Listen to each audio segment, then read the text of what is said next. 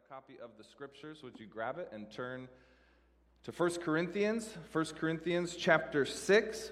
If you don't have a Bible with you, there's some in the seat back, so you can just look underneath the seat in front of you. You should be able to find one. And if you are using one of the Bibles in the chair back, we're going to be on page 1014. 1014.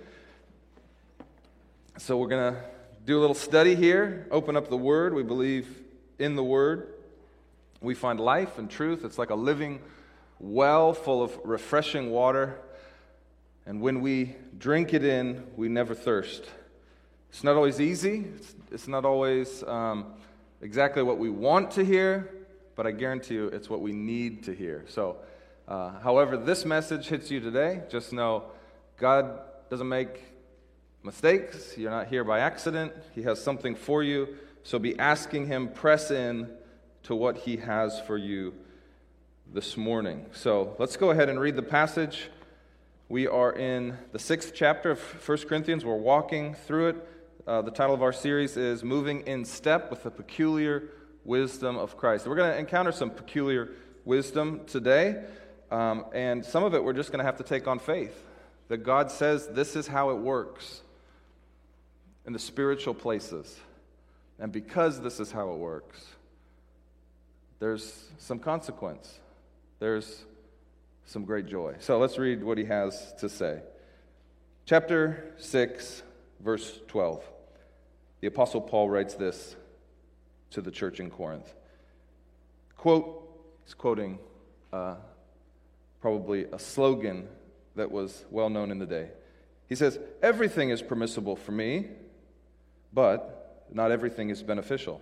Everything is permissible for me, but I will not be mastered by anything. Food is for the stomach, and the stomach for food, and God will do away with both of them. However, the body is not for sexual immorality, but for the Lord, and the Lord for the body. God raised up the Lord," and here he's talking about Jesus Christ, the Lord, "and will also raise us up by His power. Don't you know that your bodies are a part of Christ's body? So should I take part of Christ's body and make it part of a prostitute? Absolutely not. Don't you know that anyone joined to a prostitute is one body with her? For Scripture says, the two will become one flesh." And you see that's a quote from Genesis. "But anyone joined to the Lord is one spirit with Him. Flee sexual immorality. Every other sin a person commits is outside the body, but the person who is sexually immoral sins against his own body. Don't you know that your body is a temple of the Holy Spirit who is in you, whom you have from God? You are not your own, for you were bought at a price. So glorify God with your body." Now, if you haven't figured it out yet, let's talk about sex. That's what we're talking about this morning. Nothing wrong with that. God invented it, designed it, prescribed it for those in a covenanted marriage relationship. So let's talk about it. There's 3 things I just want to point out. These truths that I said, you have to take them by faith because you can't quite see them.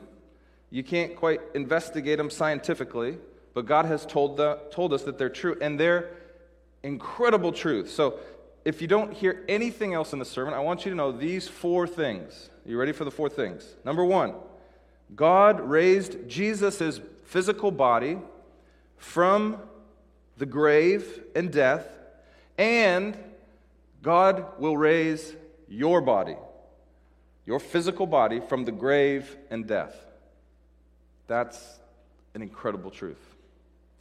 The second truth, your bodies are part of Christ's body, which elsewhere in Scripture we know is how what is referred to as the church, the global universal church, that God is knitting all people together into His body, which is the church.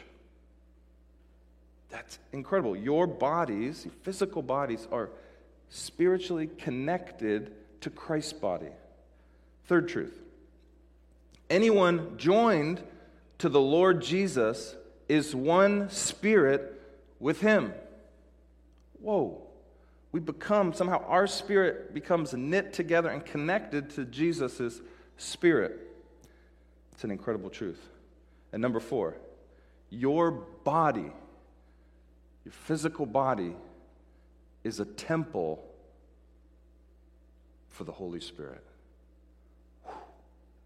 You say, prove it to me, Dave. Well, I can't. God's told us this is true. And we have to ask, is it true? Now, if all these things are true, what is it going to mean about this body of mine, about your body? What does it mean? It means your body is of so much greater value than you've ever thought. However valuable you think your body is, God thinks it's way more valuable. Because He's connected it with His body. He's going to raise it up in the end. He's become one spirit with you and your body. And He said, I'm going to dwell in your body. It's a temple of my spirit. Your body is so valuable in the sight of God. We have too low of a consideration of our own bodies. God has a high consideration of our bodies. That's like the one thing I don't want you to miss in this, how valuable your body is in the sight of God. So He's going to tell us in this passage to do 2 things because of that. 2 commands. Flee sexual immorality, which could be translated fornication, which was a part of the vice list we talked about last week. Flee fornication, sexual immorality, all forms of it, and glorify God with your body. So how do we do that? So we're going to look at all that today. Now, before we start and break down the text, I want to make a big meta argument here that I think is important for us anytime we're talking about developing in ourselves, in our community, a sexual ethic, a shared sexual ethic.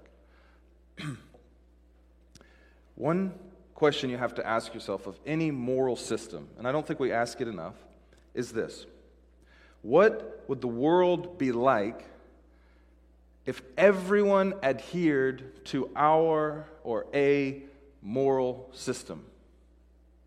What would the world be like? How would it be different if everyone perfectly adhered to it?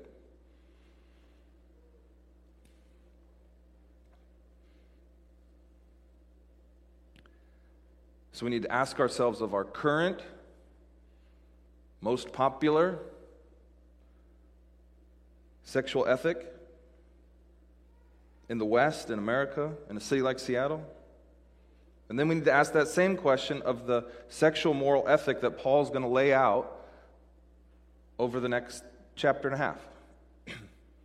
We get to talk a little bit about sexual immorality, so that's all sex this week. Next week we're going to look specifically about sex and the marriage relationship. We're going to look at celibacy. We're going to look about marriage and remarriage, how it all plays out. Now, what would the world look like if everyone in the world lived out the sexual moral ethic that the Bible prescribed? And what will the world look like if everyone lived out the sexual moral ethic that the Western world prescribes? See, I think we think too small. We think too small. I'm going to get very specific here about you, think about your own body, but I want us to think bigger than that. I think God wants us to think bigger than that. Because I think we've become way too comfortable with sin in our world. Like, we don't even think about it. Just is what it is. Nothing you can do about it. Well, God doesn't think that way. He says, I can do something about it. I have done something about it, and I will do something about it. But we just sort of accept this is the way it has to be. So I want you to think right now about what your perfect world would look like. What would your perfect world look like? What would be a part of that world? What wouldn't be a part of that world?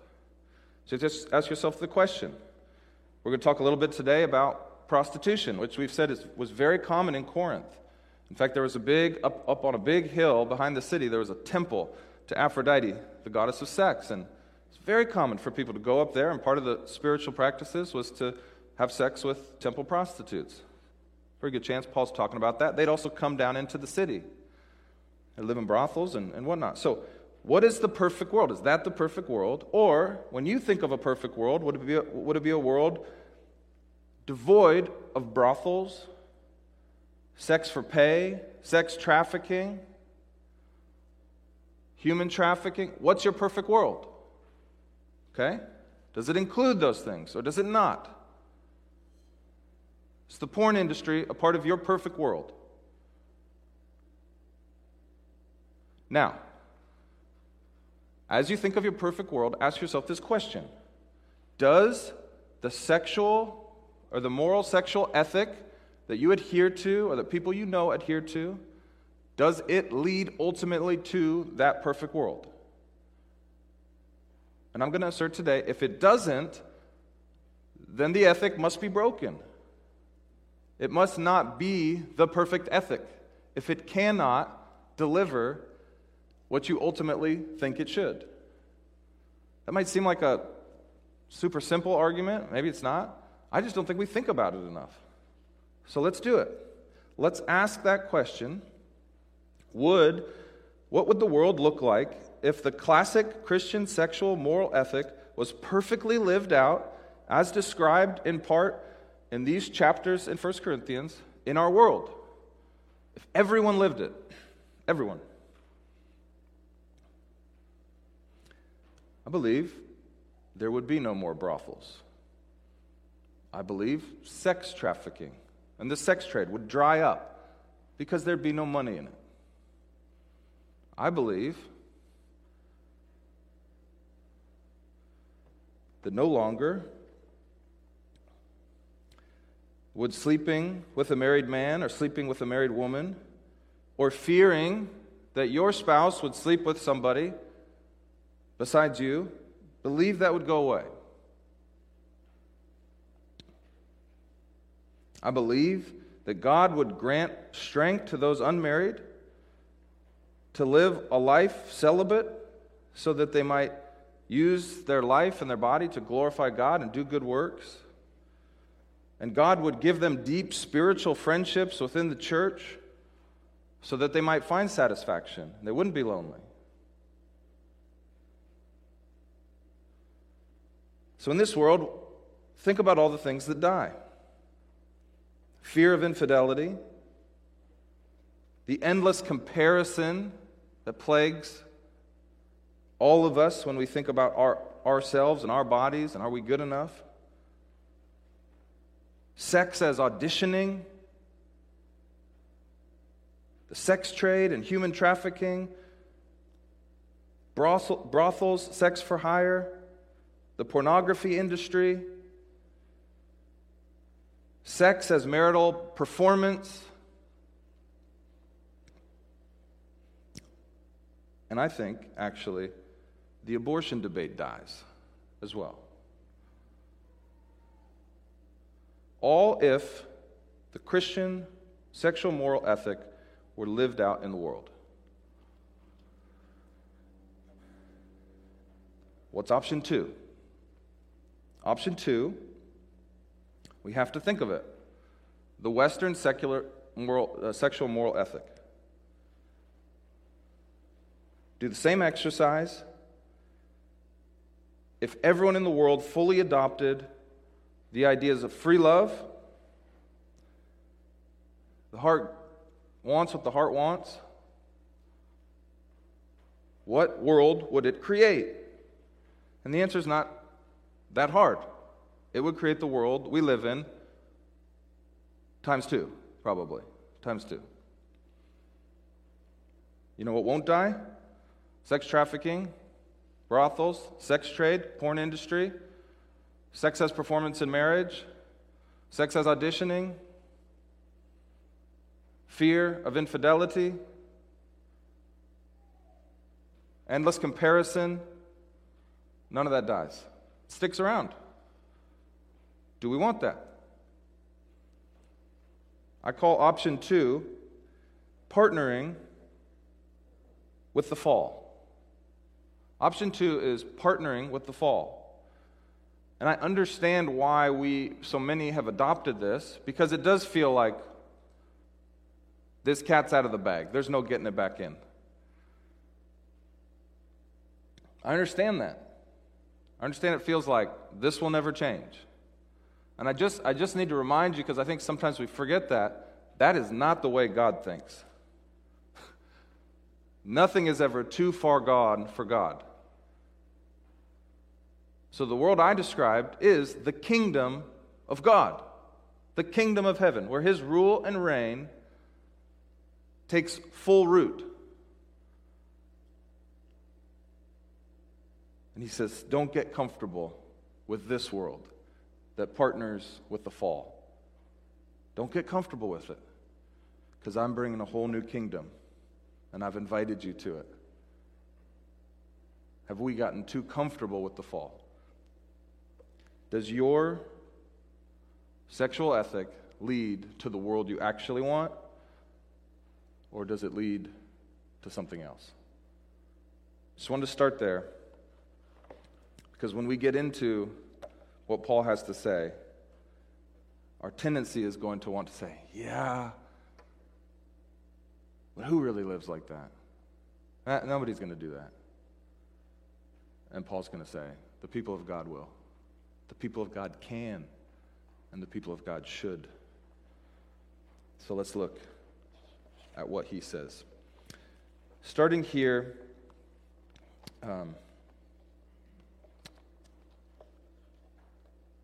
well, actually, before I start looking at these slogans, I just want to say this one other thing.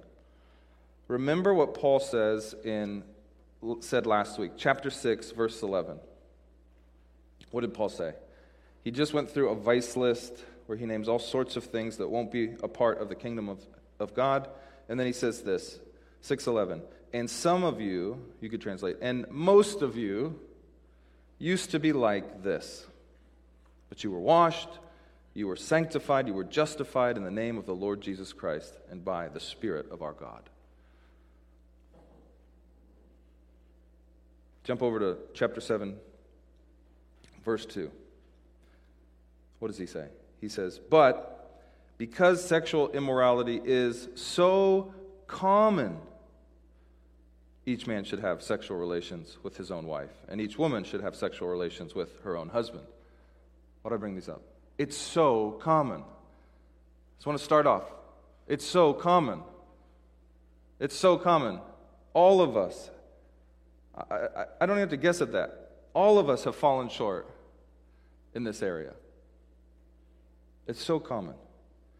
And so Paul is trying to help the Corinthians because it's so common.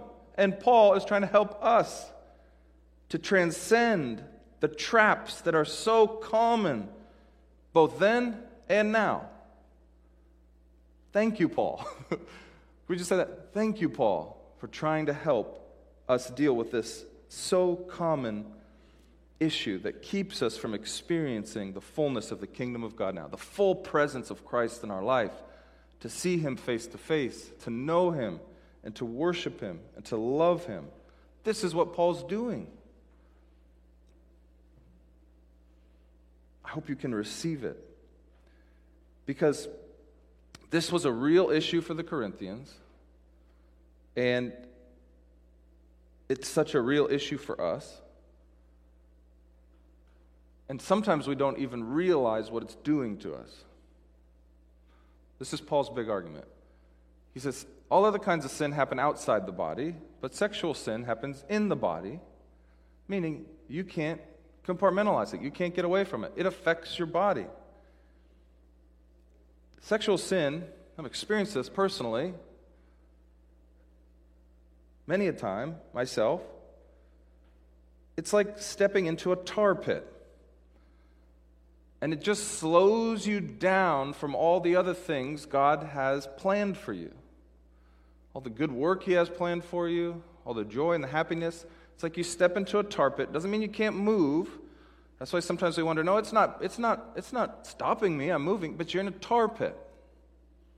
It weighs you down, it bogs you down.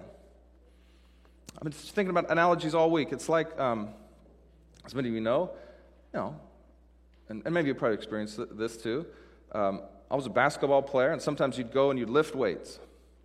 And you'd lift weights, and you'd pump iron. That's what they call it, iron. Pump it. Pumping the iron. And you'd get what they call you get swole, and so you're feeling good about yourself, you look good. So then you step out on the court, or the soccer field, or wherever, or you play, tennis court, whatever you are, and you try to shoot. And it's like your body's not firing. Has anybody experienced this? And it's the weirdest feeling, and you don't understand why aren't my muscles firing? You can experience this. You go on a great hike. Many of you are probably watching this on delay because you're out on a great hike. And I just want you to feel it. The next day, your legs will hurt and you'll stand up. Now, just try to go for a normal run the next day after a long, great hike. It's like your muscles don't fire, right? It's this weird feeling. It's like you've got, two prosthetics. You're like, why isn't it going? So this is the feeling. And the best analogy that I came up with this week, me and Ryan were jamming, is this. It's like running a marathon in jeans. I don't recommend it. Running a marathon in jeans. The Bible again and again talks about the Christian life as a marathon. We've got a couple of those verses. Let's throw it up. Hebrews chapter 12, verse 1 says this. Therefore, since we also have such a large crowd of witnesses surrounding us, let us lay aside every hindrance and the sin that so easily ensnares us. Let us run with endurance the race that lies before us. And then again in 1 Corinthians, same chapter here, verse 9, it says this. Don't you know that the runners in a stadium all race, but only one receives the prize? Run in such a way to win the prize. Now everyone who competes exercises self-control in everything. They do it to receive a perishable crown, but we compete, we run to receive an imperishable crown. So I do not run like one who runs aimlessly or box like one beating the air. Instead, I discipline my body and bring it under strict control so that after preaching to others, I myself will not be disqualified. Now, Paul is writing to the Corinthians. Guess where that's at in the world? Greece. Guess what happens in Greece? The Olympics. Now, there was an Olympics in Athens, and there actually was the Isthmus Games. It was actually closer to Corinth, but the same thing. They'd run these marathons. So everyone would have been familiar, and we'll get to that passage in chapter 9, with this idea of running the race. And so what you allow to happen to your body matters if you want to run the race well. And when you give yourself over to sexual sin and don't avoid sexual sin, it's like running a marathon in jeans. Sure, you can finish.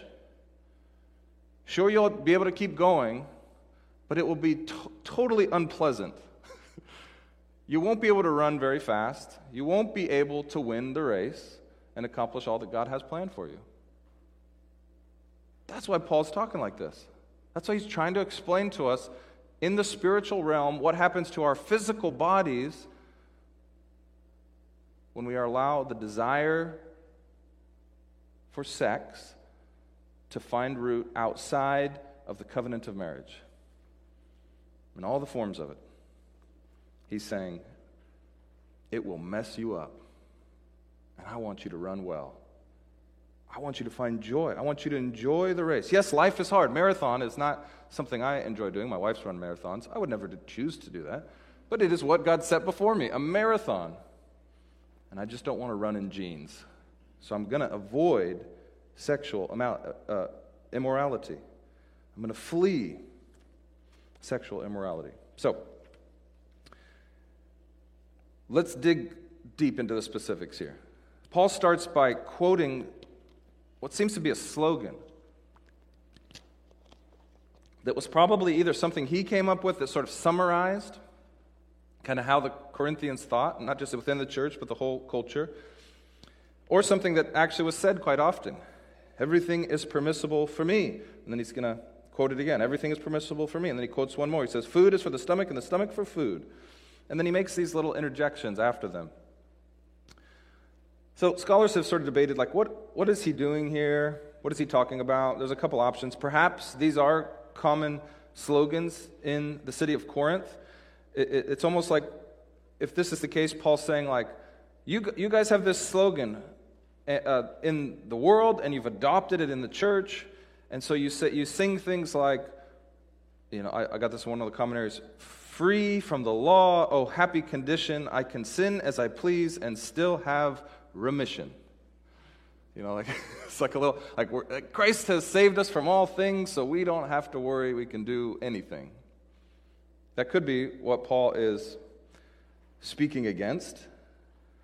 And if so, he says, but not everything is beneficial. Sure, you can run a marathon in jeans. I don't recommend it. That's what Paul could be saying. He could just be pointing out that these slogans have no place in the church, even though it is true that there's nothing apart from denying the work of Jesus Christ that can separate you from the kingdom of heaven. So in one sense, it's true. Everything is permissible, but not everything is beneficial. Paul goes on to say, I won't be mastered by anything. I have one master. That's the Lord Jesus Christ. Now, this could be true, and I think it's helpful to think about it in this way, because sometimes there's slogans in our society which we don't think critically enough about, things that we just sort of adopt. And the question is, are they true? Do they align with the other truths that we have here? So, I'm not going to make a lot of comment about these, but here's just 3 slogans of our day and age that I think sometimes we just sort of repeat unthinkingly and wonder, what am I actually saying? We might say, love is love. It's a common cultural slogan. We might say, my body, my choice. We might say, the heart wants what the heart wants. In one sense, these are true, but we have to ask the deeper question. Are they true truth? Does Scripture affirm them? Does God affirm them? Maybe in some sense, yes, but often in another sense, in the peculiar wisdom of Christ, no. Do we adopt them? Do we regurgitate them? Do we bring them into the church? Or do we find some other slogan that fits both types of truth? Scholars will also say perhaps what Paul's doing here is there's some bad theology that has rooted into the church, and that bad theology is disconnecting the body from the soul. And so some people would say, and there's a form of Greek philosophy that would think this way, that the body is bad, that the body is evil, and the soul is good, and when we are saved, our soul goes to be with God, and our body, we're disconnected from it. And finally, thank you. And so perhaps what Paul's doing is he's saying, that's not the right way to think about it. And he uses this quote. Perhaps some people were using that bad theology and saying, just like the food is for the stomach and the stomach is for food. So the body is what the body is. It's bad, it's evil. God doesn't redeem that, so we can use our body however we want. Just like the stomach's for food, and so let's not think too much about it. And Paul's saying, that's not true. Why is that not true? Because God rose Jesus' body from the grave, and he's promised that he'll raise our bodies from the grave. So salvation is not a bodiless experience. It's very much an embodied experience with new, regenerated, healed bodies in the kingdom of Christ, who will have a physical body. God will be in the flesh for all time, and so that's bad theology. So perhaps that's what Paul's doing. He's saying, listen, we can't bring this sort of Gnostic idea of a soul-only heaven into our churches. It's creating bad practices because we live that out and we don't think what we do with our body really matters. Not true. Of course, 1 Corinthians 15, if you've been with us, will speak a lot to that issue. There was bad theology that was trying to be preached in the church in Corinth. And Paul gives a whole chapter to debunking that idea. Scholars will give a third option. Perhaps we don't have to look too deeply into this. Perhaps all Paul's doing is he's just offering some popular phrases to help us transition from the section that came before, which is all about things he'd actually heard that were happening. Remember the man who's sleeping with his mother-in-law? And Paul says, I can't believe that's happening. Not even the Corinthians think that's okay. And then he's gone into the vice list. He's talking about lawsuits amongst believers. These are actually things that he's heard. And now he's quoting some slogans as he's transitioning into some broader teaching that's maybe not rooted in real realities that he's heard about, but he just knows this is a thing in the church. Now, all three of these could be true as well. Whichever reason Paul is bringing these things up, I think there's one thing we know for sure. There's one thing that we know for sure. And we see a particular clarity in it when he says the food is for stomach and the stomach is for food. And he's saying that's not true. The big idea is this. God isn't trying, and Paul is not trying to condemn the Corinthians. He's trying to help them see that their bodies were made for so much more. So why is it not beneficial? Because your body is made for so much more. Why is it not like the stomach is made for food? Because your body's so much more than just the biological processes of creating energy. Your body's so much more. Why will you not be mastered by anything? Because to give your body away to something else and to let it own you and use you, your body is made for so much more. So much more than what? So much more than sex. Your body is made for so much more than sex. Let me say it again. Your body is made for so much more than sex. Why do I have to say it so many times? Because you're going to see between now and the next time we meet probably 10,000 messages that tell you your body is primarily made for sex. So how many times do I have to say it? Your body is made for so much more than sex. I probably should just, for the rest of the time, just say, your body is made for so much more than sex. He's like, I know that. No, you don't. You're buying it. You're believing it. And maybe you're not, but your friends are, your coworkers are, which is why they could never fathom a sexual ethic that says to them, save it for marriage. Because they're like, my body's made for sex. I've been told that so many times. You need to just tell them, hey, your body's made for so much more than sex.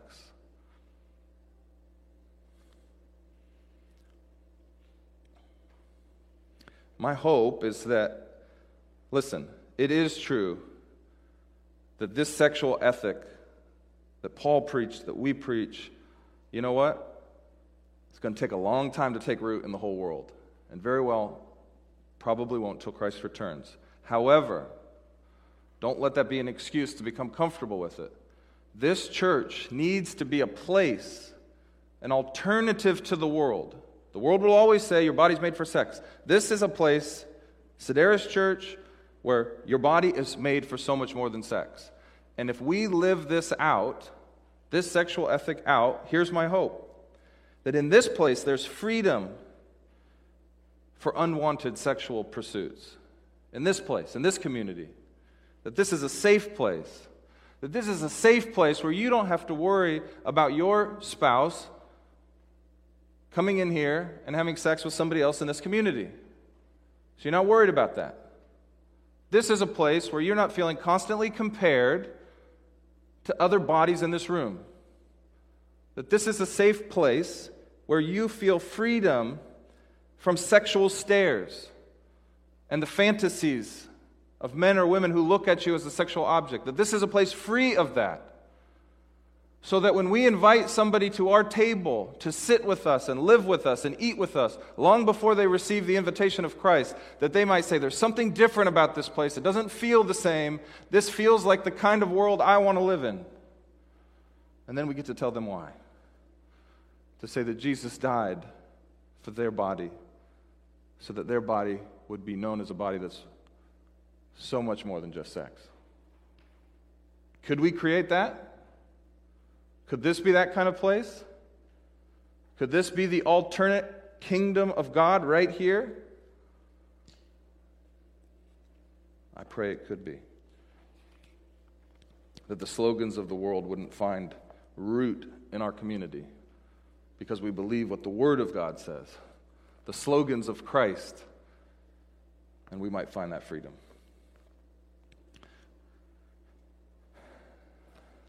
Lord, help us. Now, I want to now break down the three do you knows that Paul spoke about here. Did you see that? 3 times he said, don't you know? Don't you know? Don't you know? And a lot of us are like, no, I didn't know that. He'd probably taught this already. He's the one who founded the church. He's like, don't you remember? I told you this. And what we're going to see with each don't you know, he's going to do 3 things. A, B, C. He's going to tell them a truth, which they could only know by revelation. Then he's going to apply that truth to the very specific sin of sleeping with a prostitute. And then he's going to give C an imperative because of that. Okay? So I just want you to see it in the text. So here we go. In 15, he says this. Don't you know that your bodies are part of Christ's body? Here he's speaking to believers.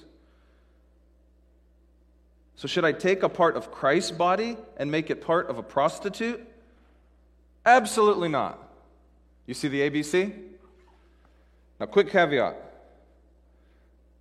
I assume it's obvious, but I just want to make sure. He's picking out prostitutes, not because prostitutes are inherently the most sinful or evil people, okay? Most often, we know this of our day too. There's a reason that they ended up in that line of work, and it's not usually by their choice.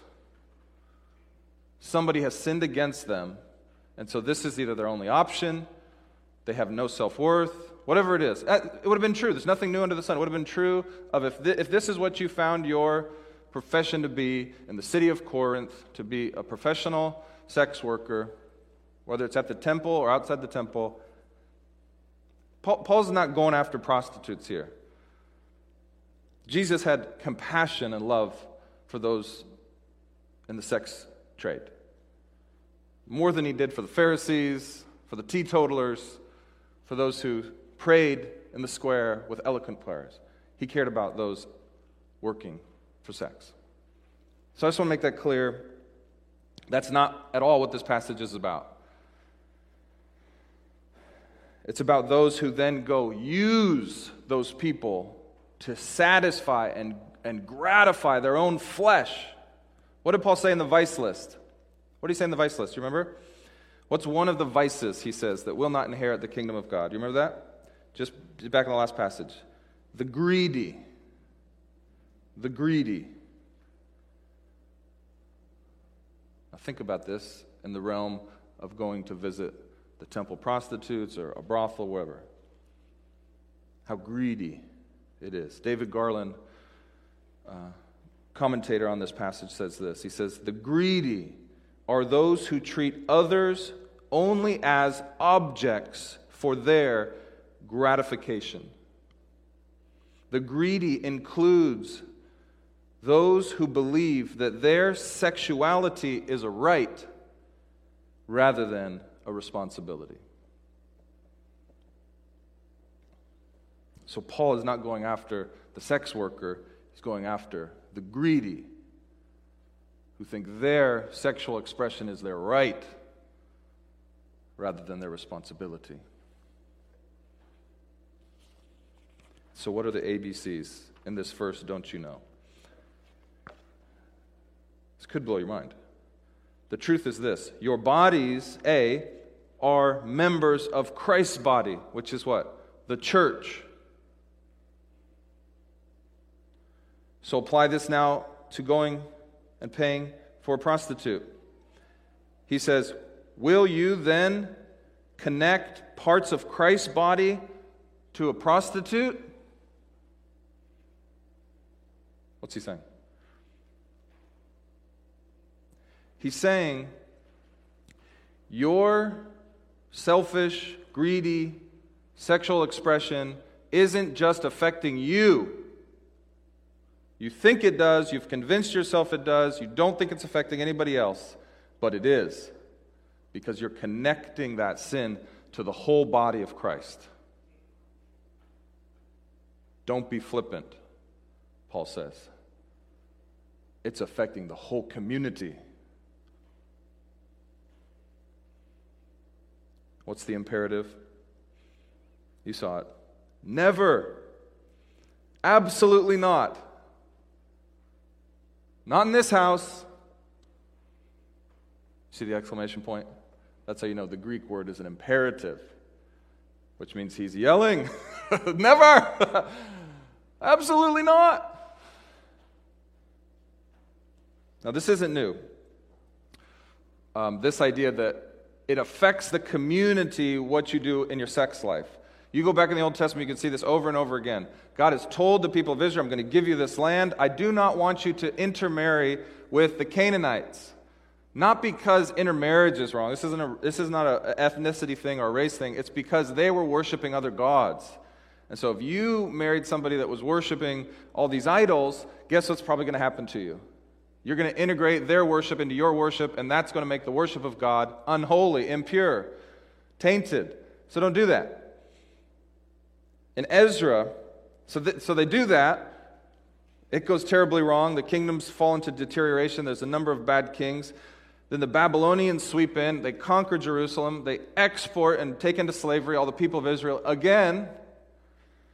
And then 50, 60 years later, King Cyrus allows the Israelites to come back to Jerusalem, back to the land that God had given them, and they begin to put things back together, and the same imperative is there. And you see this in Ezra. God says, don't take for yourselves wives of the people who don't worship me. Well, guess what happens? They can't control themselves. They see beautiful women, they marry them, and it doesn't go well. And so in Ezra chapter 9, you see this incredible confession from Ezra where he's like, we have done it again. We've not listened to you. We have, because of our inability to control our sexual desires, we have tainted your worship, God. And Ezra says, I know we probably deserve to be taken into captivity again.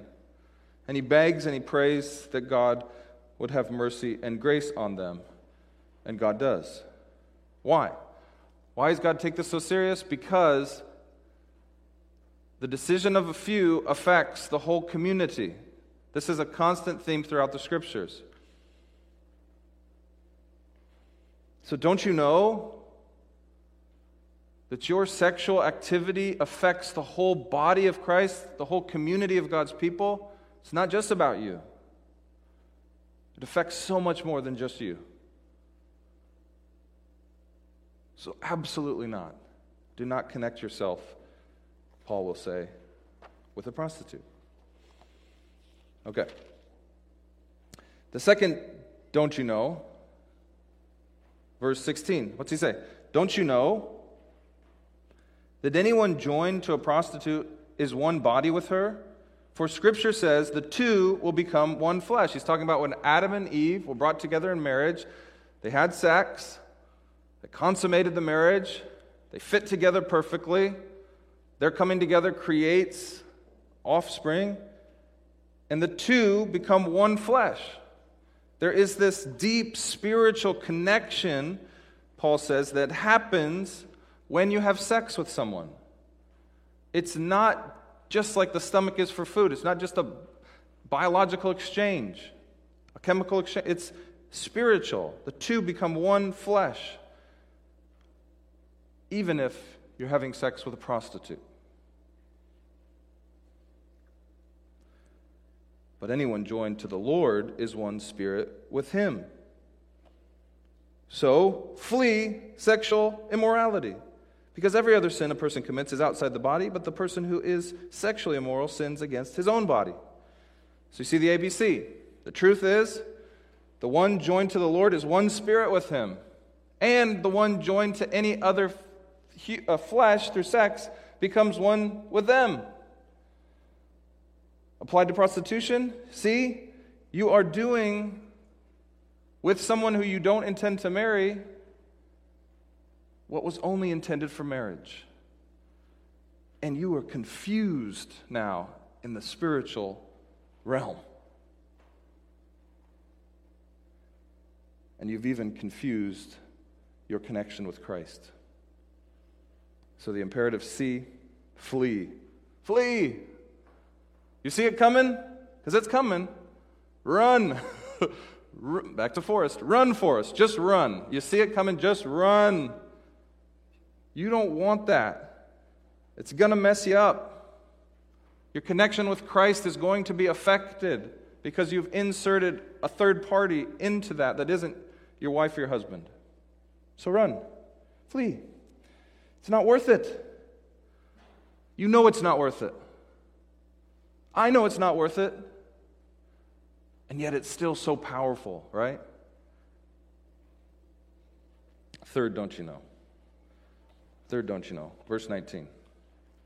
Don't you know that your body is a temple of the Holy Spirit who is in you, whom you have from God?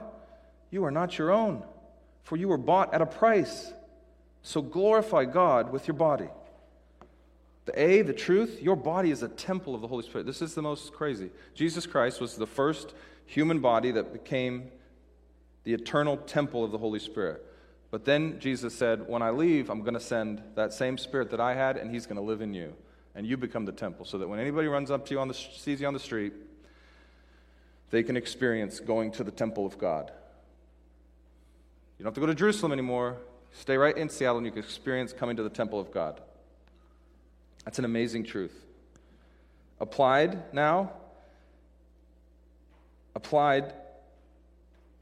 Paul says, making you a temple wasn't free. It came at a great price. Christ bought you, so stop buying prostitutes.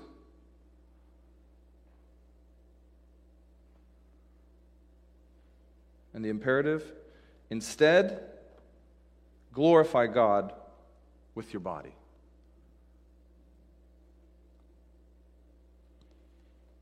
It's an incredible truth that God said, I'm going to connect myself to you.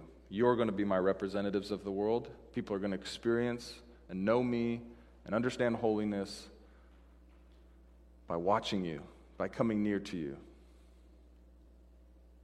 So if you connect yourself in a one-flesh sexual act with somebody that isn't your spouse, imagine what you're doing.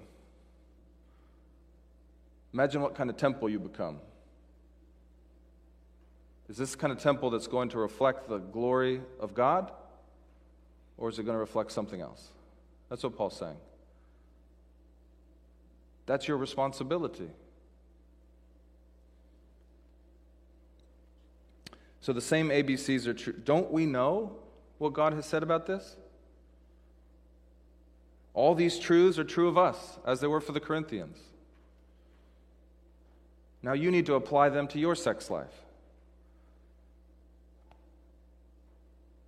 It's probably not as common as it was then to buy prostitutes. But sexual immorality is just as common today. Apply those truths. If these things are true of you, if you're the temple of the Holy Spirit, if you are one spirit with Christ, if every time that you have sex you become one flesh with the person you have sex with, if your body's going to be raised again by the power of God, if when you sin it affects the whole community, apply that to your sex life. I don't even need to tell you what to do. You know what to do. You're smart. You can apply it. If you need help, I'll just tell you. Flee fornication and glorify God with your body. Now figure out how to do that. Get strategic. Get smart. Get serious. 2 Corinthians 13:5 says this. Throw this up on the screen here, Ivan. Paul, another letter he wrote to the Corinthians after they didn't listen to this letter. By the way, I had to write another one. So everybody's got mud in their ears. He says this, test yourselves to see if you are in the faith. Examine yourselves. Or do you yourselves not recognize that Jesus Christ is in you? Unless you fail the test. When it comes to this issue, we all, myself included, need to examine ourselves, test ourselves, ask, is Jesus Christ in me? And if so, how am I stewarding that responsibility? That this body is the temple of the Holy Spirit. It's okay to examine yourself and test yourself and be reminded that God is with you, and therefore you live to another standard. As we've said many times before, those who do not have Christ have a different standard. But those who are the temple of the Spirit have to live to the standard that Christ has set. It's His peculiar wisdom that guides us. I have so much experience falling short in this area of my life, okay? So this is coming from firsthand experience. I know what it feels to be stuck in the mud pit, to be stuck in the tar, to be running a marathon with jeans on. I know, and I also know what it's like to take those jeans off and to throw on some spandex. Super fun. Though embarrassing at times. I've been embarrassed living into the sexual ethic of Christ. But it's so much better. It's so much more free. I accomplish so much more. And I'm saying this not as somebody just reading the text, as somebody that's experienced. I know what the mud feels like. And every time I fell back into it, because you will fall back into it, I felt the mud in a new way. Because I felt the freedom in a new way. Talk to an experienced Christian, they'll say, this is so true. Every other sin that you commit is outside the body, but sexual sin's in the body, and when you feel it, you feel it. And it's like shooting baskets after lifting. It's like going on a hike and then trying to walk up the stairs the next day. It affects your body and makes you less effective for the things God's called you to. It's just true. So I need to examine myself and realize there is a better way. I'm pretty much sure all of us have fallen short in some way, some more than others, when it comes to using our bodies exactly how God has designed for us to use them. We have all fallen short of His perfect standard. That's what sin means, falling short, missing the mark.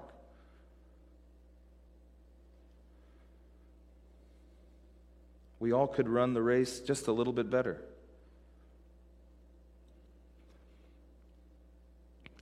If in my words you're not saying that's so true, it is like running a race in jeans. It is like being stuck in tar. If you're like, I don't know if that's true, my guess is you've never experienced freedom from your sexual sin. And so I'm not here to condemn you. I'm just saying, try it out. Try living a life free from whatever sexual immorality you've been living in. Try it. Try it for 30 days. And just see. It's like, take off the jeans, put on some spandies, and just see. And if I'm wrong after 30 days, come tell me. Serious. See how it goes. Because Paul and God wants you to experience life and life to the full. That's why he tells us these things. Not to be a spoil sport. He wants us to experience life and life to the full and to know Him to the full. And we can't do that when we cling and are mastered by any sin, especially sin that lives in our body. Finally, let me say this. The reason we gather in praise every day, and Sundays every day too, but the reason we praise our God every day is because God's grace, His mercy, His forgiveness is so deep that we never reach the bottom of it. And I think in our society, in this time, with the slogans of our day, that's no more true, as it was for the Corinthians, in the area of sexual immorality. God's pockets are deep, friends. You cannot outrun his mercy and grace. You can never get too far gone. You can never sin too much that he cannot forgive. He has paid it all, which is exactly why we give him back our body and say, do with me what you want.